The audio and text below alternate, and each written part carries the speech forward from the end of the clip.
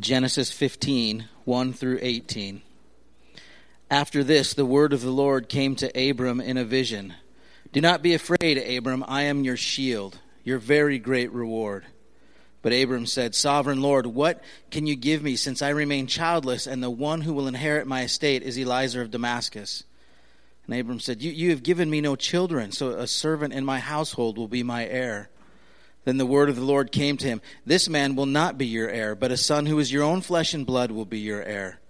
He took him outside and said, Look up at the sky and count the stars, if indeed you can count them. And then he said to him, So shall your offspring be. Abram believed the Lord, and he credited it to him as righteousness. He also said to him, I am the Lord who brought you out of Ur of the Chaldeans to give you this land, to take possession of it. But Abram said, Sovereign Lord, how can I know that I will gain possession of it? So the Lord said to him, Bring me a heifer, a goat, and a ram, each 3 years old, along with a dove and a young pigeon. Abram brought all these to him, cut them in two, and arranged the halves opposite each other. The birds, however, he did not cut in half. Then the birds of prey came down on the carcasses, but Abram drove them away. And as the sun was setting, Abram fell into a deep sleep, and a thick and dreadful darkness came over him. Then the Lord said to him, Know for certain that for 400 years your descendants will be strangers in a country not their own, and that they will be enslaved and mistreated there. But I will punish the nation they serve as slaves, and afterward they will come out with great possessions. You, however, will go to your ancestors in peace and be buried at a good old age. In the 4th generation your descendants will come back here, for the sin of the Amorites has not yet reached its full measure.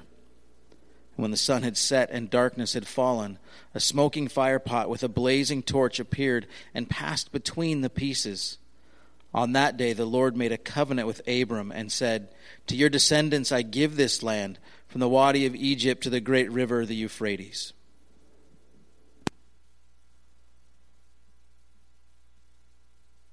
Good morning, everyone. Welcome to One Life Community Church. My name is Rich. I'm one of the co-lead pastors here, and I have to tell you, I enjoy being with you, and I enjoy hearing you sing and getting to pray with you and serve communion. It is an honor, and I just want to say thank you for being here. As you arrived, you should have received a bulletin. Inside that is kind of a tall, skinny sheet of paper. On there, it's got scriptures, it's got space for you to jot down questions, thoughts, verses, ideas, whatever you need for processing this morning's teaching. So I want to make sure you make note of that. Today we are in week 2 of our new Lenten sermon series. And as we discussed last week with the launch, we're doing something a little different, something we haven't done before here. And that is that we are following the lectionary and the text that it gives us for this season. Now, a lectionary is a collection of readings or selections of scriptures arranged and intended to be taught to the people of God here, like at church. And they were known and used all the way back to the 4th century, where churches arranged scripture according to a schedule which followed the church calendar. This practice has continued ever since. It's still used by churches all over the world. And so this year we thought it'd be cool to kind of do something different, kind of join the larger Christian community around the world in doing the same. So what that looks like is on your piece of paper there, the scriptures that are assigned for this week are there. I tried to put them in the size that you might be able to read and get them all on there. But typically every week we're going to have a scripture from the Old and New Testament, a psalm, a gospel, an epistle, and whoever's teaching for that particular Sunday is going to be spending time processing how to go about talking about this and what direction to go. And if in case you missed it, we are officially in a season in the church calendar called Lent. It started with Ash Wednesday and continues all the way up to Easter on March 27th. And as a quick review, what in the world is Lent? What does that mean when we talk about it?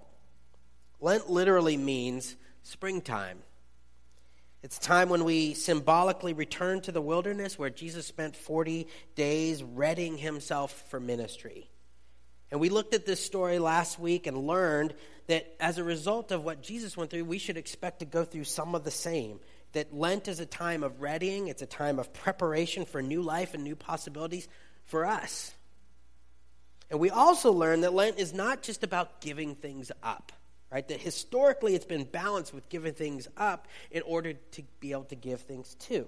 So, for example, you choose to give up Facebook in order to make some more time to talk with people in person. Imagine that. Or you take a break from TV in order to make some more space to pray. But we remember from last week what problem with Lent is we get so caught up immediately in the rules and the requirements, and that's not what it's about. The practice of Lent isn't even in the Bible. It's not a requirement for Christians. It doesn't make you a better, more spiritual.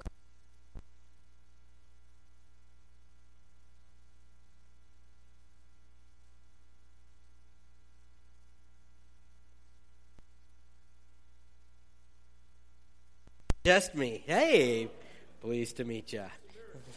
We say hallelujah. But not for a while, sorry. The practice of Lent, as I said, isn't in the Bible. It's not a requirement or anything. It's a spiritual practice.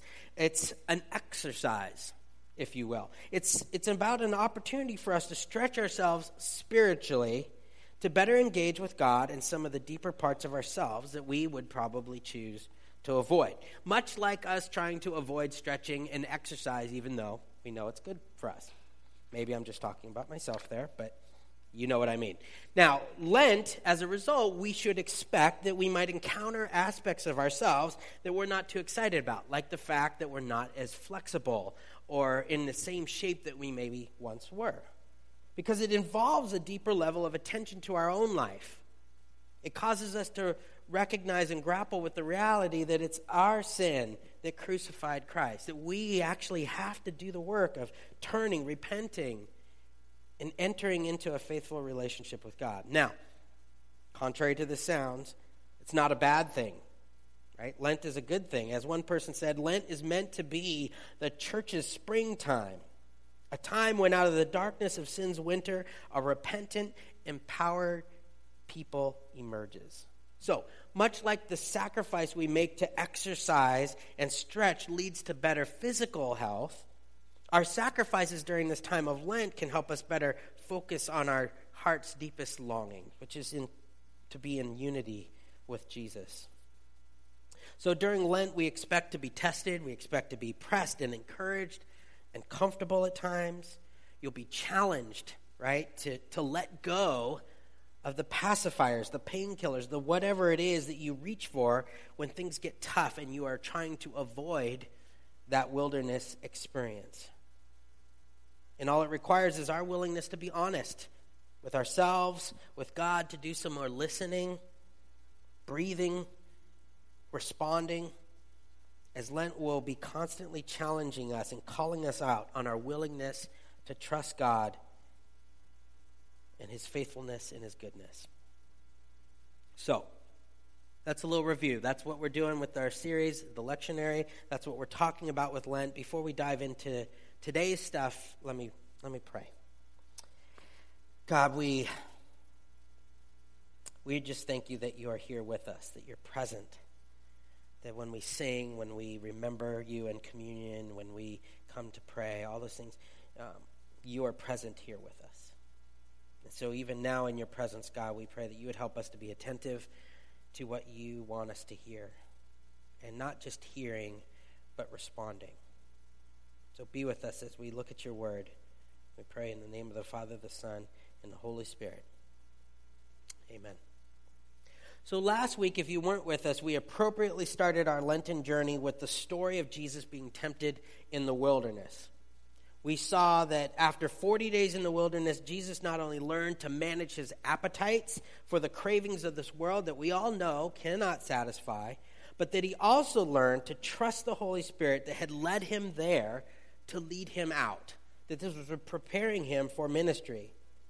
And we also found that at some point, if not multiple times in our life, we are going to have our own wilderness experience. It's unavoidable. And these experiences take all kinds of shapes and sizes. And although we personally do everything in our power, with our time, with our money, to avoid going into those places of the wilderness, the scripture actually shows us that it's the wilderness that is in fact one of the most reality-based, spirit-filled, life-changing places we could be in. The question, though, is, why do we do this? Why do we avoid going there? Why instead do we reach for the pacifiers and the painkillers and the anesthesia of life to avoid going to those difficult, uncomfortable places that the Holy Spirit is in fact leading us into? And I think the answer to this is found in our lectionary text for today, but I'll give you the really quick answer. I think the answer is fear. I recently read an article called The Top 10 Human Fears. This was like a global assessment of what fears people have. And there's a top 10 list, human fears global. Here it is. Number 10, losing your freedom. Number 9, the unknown. Number 8, pain. 7, disappointment, misery, fear of loneliness, ridicule, rejection. Number 2, biggest fear, death. And number 1 was the fear of failure. Now, you hear those and we can kind of see how some of these are tied together, right? Death and the unknown, maybe, or rejection and ridicule, or pain and misery. What we see is that these are generally what we would call existential fears, right? Inner conditions of the heart. They're not specific fears, right? I did, however, come across another kind of Gallup poll answering the question, what scares Americans most? And this got a little more specific. Top 12. Number 12, the dark. That's a scary place. Number 11, going to the doctor. 10, thunder and lightning. 9, dogs of all kinds. 8, flying on an airplane. 7, this is a good one, mice. We fear mice in America. 6, needles and getting shots. 5, spiders. 4, being closed in small places. 3, being heights. Number 2, public speaking. And number 1, snakes. Oh, why did it have to be snakes? This is obviously a much more concrete list. I can kind of identify with the part about needles, maybe spiders. Airplanes don't bother me a whole lot, and I don't really fear public speaking. I get nervous sometimes, but your list, is going to be different. But we can all identify with some of these things on the second list. The first list, we definitely can, right? If we're not worried about dogs, we certainly fear rejection, especially from those we love. So it's no surprise, too, that fear and failure come at the top of the list. Because how frustrating it is to feel like you wasted your short amount of time here on earth, or how terrible would it feel to kind of come to the end of your life and to look back and go, this was a bust, right? This is not the way I hoped it would be. And somewhere in all of these fears, our thinking about God comes into the equation. There must be a reason why the Bible tells us, fear not, literally hundreds of times in various places and times throughout the Scriptures. Fear is a basic human emotion, and many of us are constantly living in the grip of that fear, of worry, and of anxiety. And God knows that we all wrestle with this at some point, if not sooner or later, over and over again, which is why God says, fear not. But what do you do when fears are winning? What if you pray and God still hasn't come through for you? If you're like me, if you're like most people, you begin to lose hope. And you wonder why you bothered to pray in the first place. And deep in the soil of your heart, little seeds of doubt start to take root, growing up into a harvest of frustration, a harvest of anger.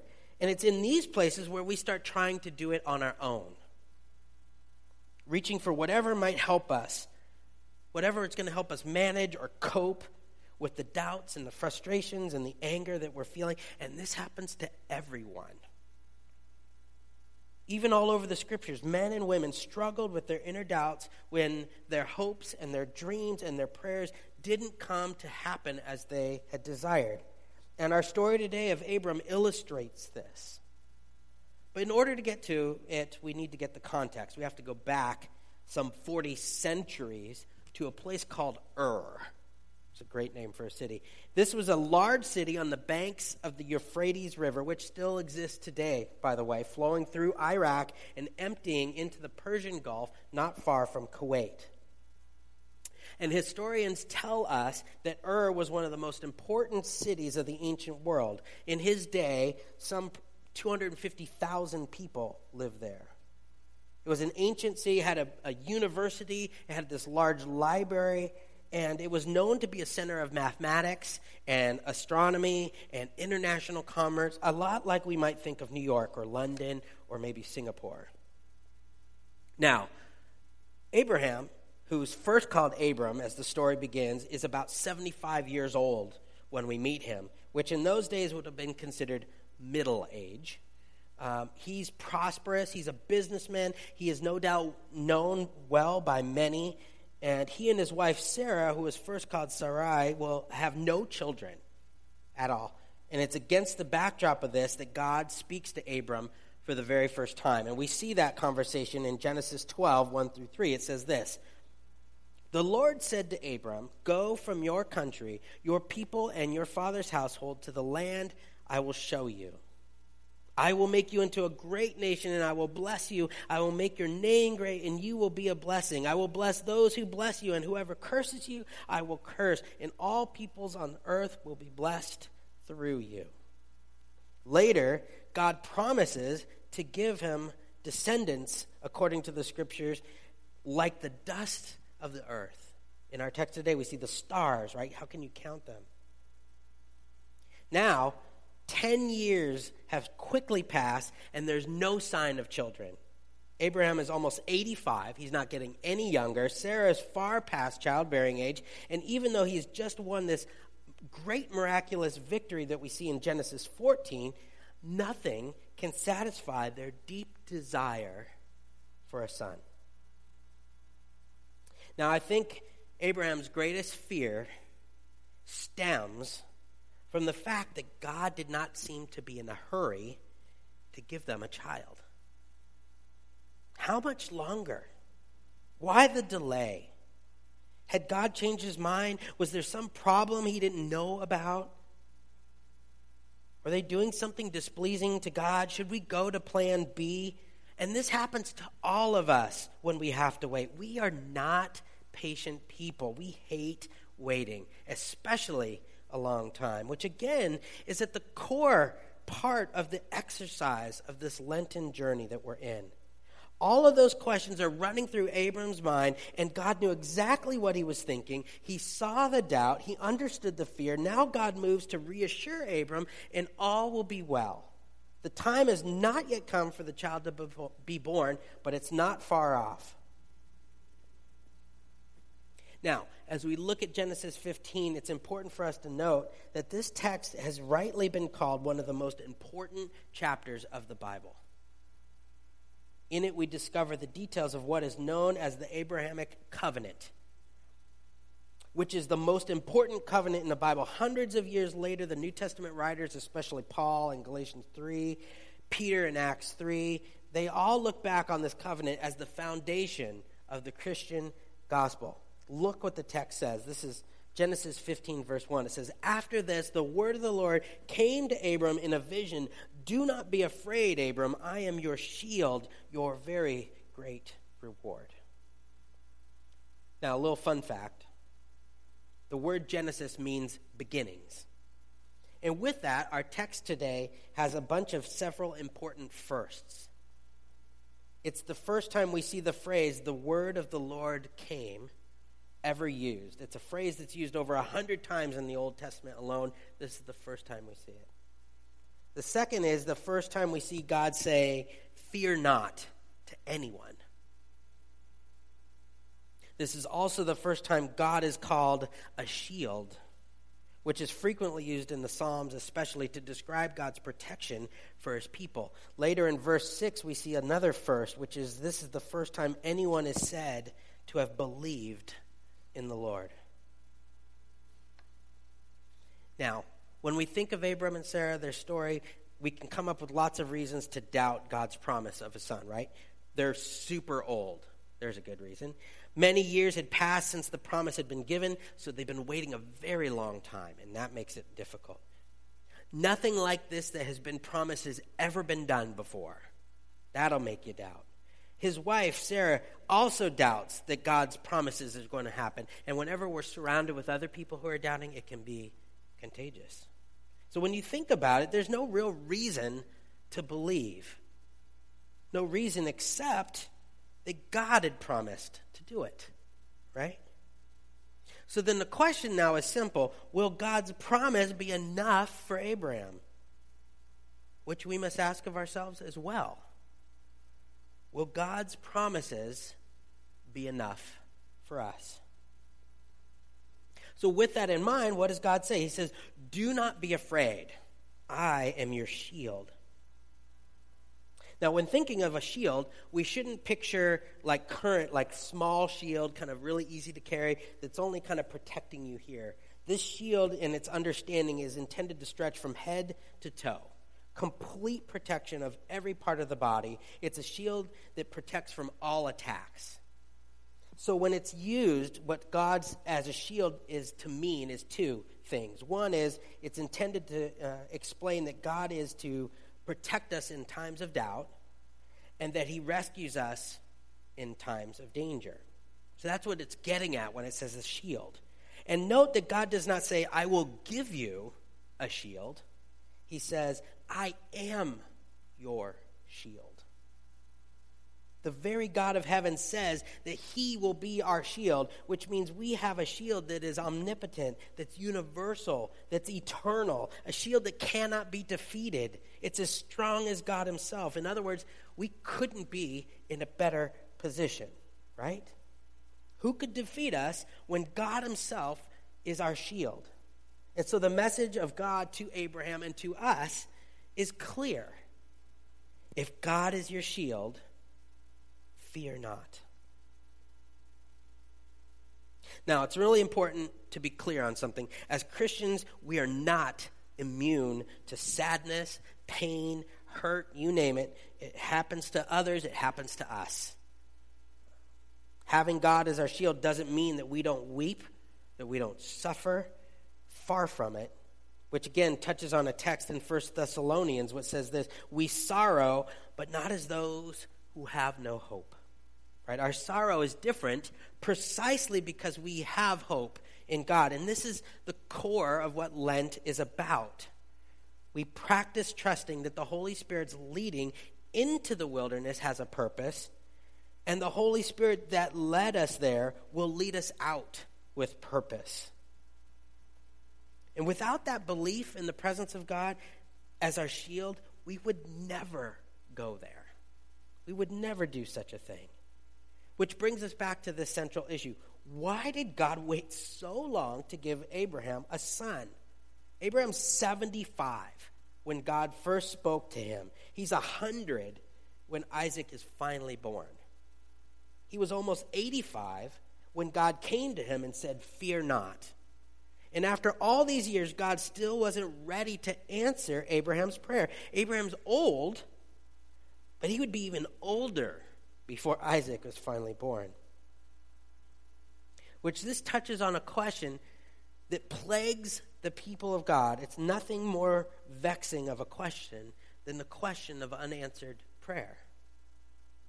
Right? We know God loves us. He's got a plan for us. Why then does it take him so long to answer our deepest, most heartfelt prayers?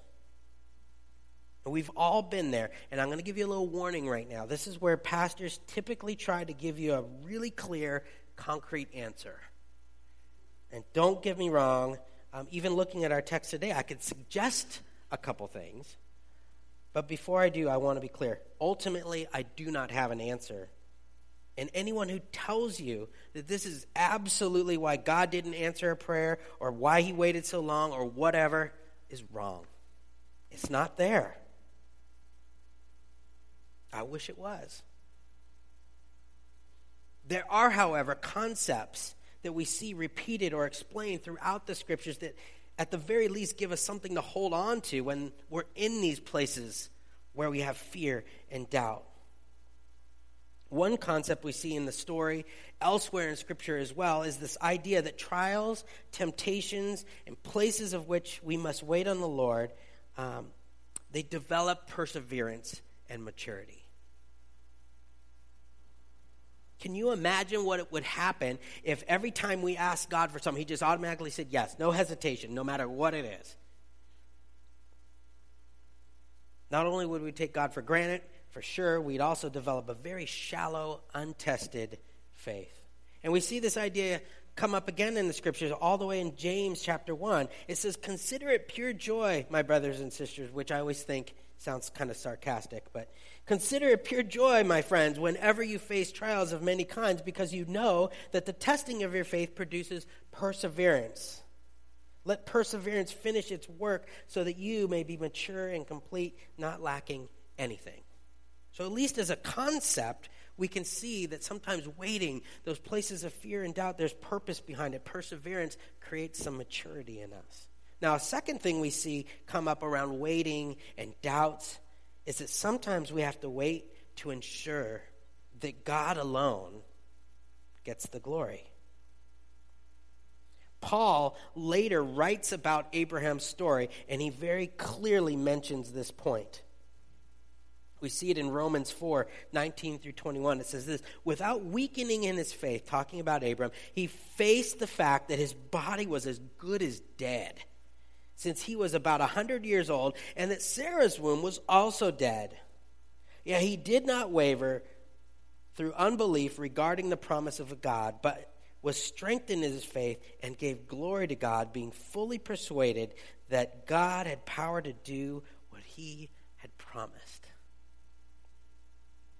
Not only did Abraham have to wait 25 years for an answer to his prayer, he also had to suffer the humiliation of his own failed attempts to do it his own way. If you know the story, immediately after God had spoke to him in Genesis 15, he agrees with Sarah to sleep with their maidservant Hagar in a hope of conceiving a child through her. And guess what?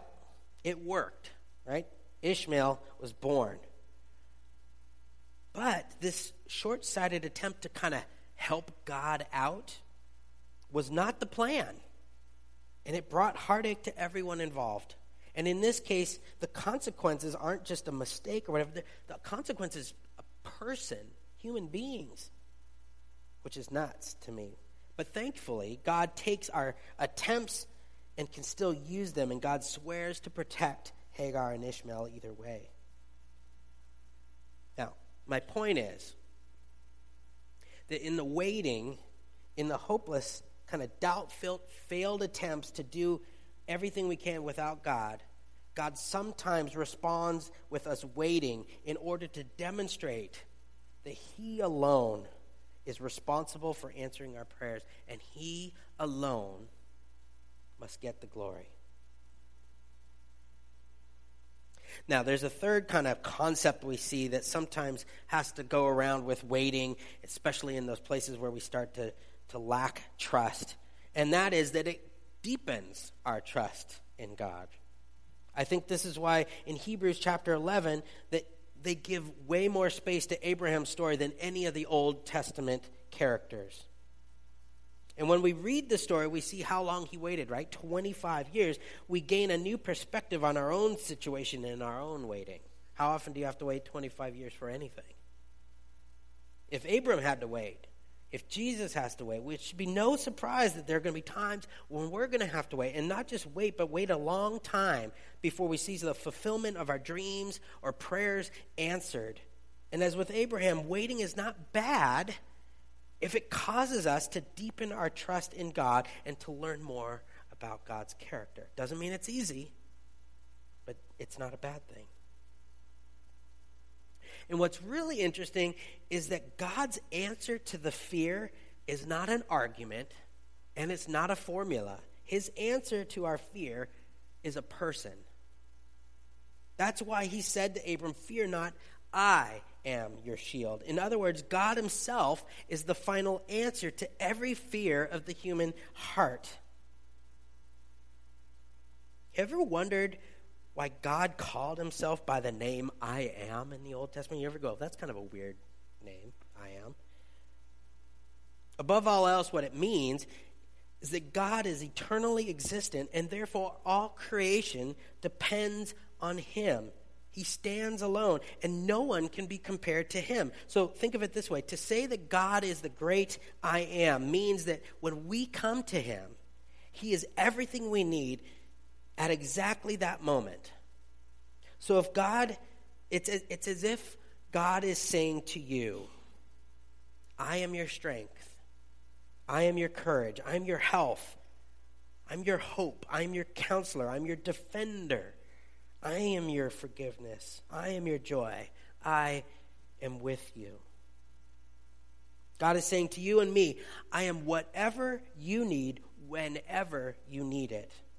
This is what I think is so cool about the incarnation. Jesus Christ is literally God with us. And that's the invitation that we have in this Lenten journey. It's an invitation to practicing the art of trusting, waiting, believing, and hoping in God who is with us. The one who leads and directs our path. The one to reach for when you doubt, when you're lost, when you have no answers, when you have no words. And the one who deserves all the glory. Now, there's a bunch of other scriptures that are designed for our lectionary today, and we don't have time to go through all of them. But I just want to say a couple things. On your piece of paper, there's a text from Philippians, and you'll see some words in there. We eagerly await a Savior, or stand firm in the Lord. And real quickly, I just want you to see how this theme comes up there as well. Here, Paul is passionately challenging the brothers and sisters in faith. This is an early church community, and he's letting them know something that is still true to us today. And that is that we are constantly surrounded by those who don't believe what we believe, who will tell you that you are foolish to trust in God, that what you're waiting for in vain, and that the only thing you have is yourself to figure things out. And Paul in the scriptures here literally has tears in his eyes, and he says to keep your minds focused on God, to stand firm, don't give up. It's worth the wait. And then in the next text, in Luke, we see Jesus, again, being tempted to turn from God's plans. In Luke 13, it says this, at the time, some Pharisees came to Jesus and said to him, leave this place and go somewhere else. Herod wants to kill you. What it goes on and says, in any case, Jesus says, I must press on today and tomorrow and the next, for surely no prophet can die outside of Jerusalem. Here we have an example where Jesus is again being tempted. He's given a very serious warning. Herod wants to kill you. Leave this place. And it's even coming from the Pharisees, no less. But rather than turn from God's plans and the leading of the Holy Spirit, Jesus presses on one day at a time. And this was even harder because Jesus actually knows what's coming, and it is not fun. Like, can you imagine not just waiting for something that you long for, but waiting for something you have to go through that if it was up to you, you'd never choose to go through it? Can you imagine the wrestling and the fear and the doubts knowing that you are heading towards being crucified on the cross for something you didn't even do? The themes of waiting, fears of doubt, all these things in faith, they saturate the scriptures from the beginning to the end. Why? Because be it Adam, Eve, Abraham, Sarah, Mary, Joseph, Paul, Jesus, anyone who's human, we all know about this. It's part of our human nature to experience these things. This is why we need to practice Lent in some way. It reminds us that it's okay to wrestle and to doubt and to have fear, that it's okay to have questions. But Lent also reminds us of the faithfulness of God, his plans and his promises for each of us, that it's worth the wait, that God is our shield, that we're not alone, that he is with us. And my hope as we end is to encourage us to continue in this Lenten journey. Even if you feel like you've been failing, if you're not sure you can make it, you're sending out these questions of how long. if you're experiencing doubts and fears and finding yourself face to face in a place in your life where you're lacking faith, I want you to hear that you're not alone. Both in the sense that there's literally other people in this very room who are in the exact same boat as you, and the fact that the Holy Spirit that led you to where you are right now will also lead you through for the glory of God. Now, we normally do something called connection card questions. We're not going to do that today, but on your piece of paper, that insert, there are 2 questions. I encourage you to take it home, use it as something to ponder, to apply, or just to think through our conversation today. But at this time, I'd like to invite our worship team to come forward. And as they do, I just want to do something pretty simple. I just want to ask you to kind of loosen up, relax, and just close your eyes for a few moments. And as you do, I just encourage you to take a couple deep breaths, being attentive to that. Relax, close your eyes, take a deep breath. Remind yourself that that breath you're breathing is the presence of the Holy Spirit literally giving you life right now. And as you keep your eyes closed and breathe, I'm just going to close us with our final scripture for today from our lectionary. It's a very beautiful psalm that is literally riddled with pleas and cries for help, as well as confident declarations to God. And I think it perfectly depicts some of what we feel in those times of fear and doubt. So sit back, listen, and I'll read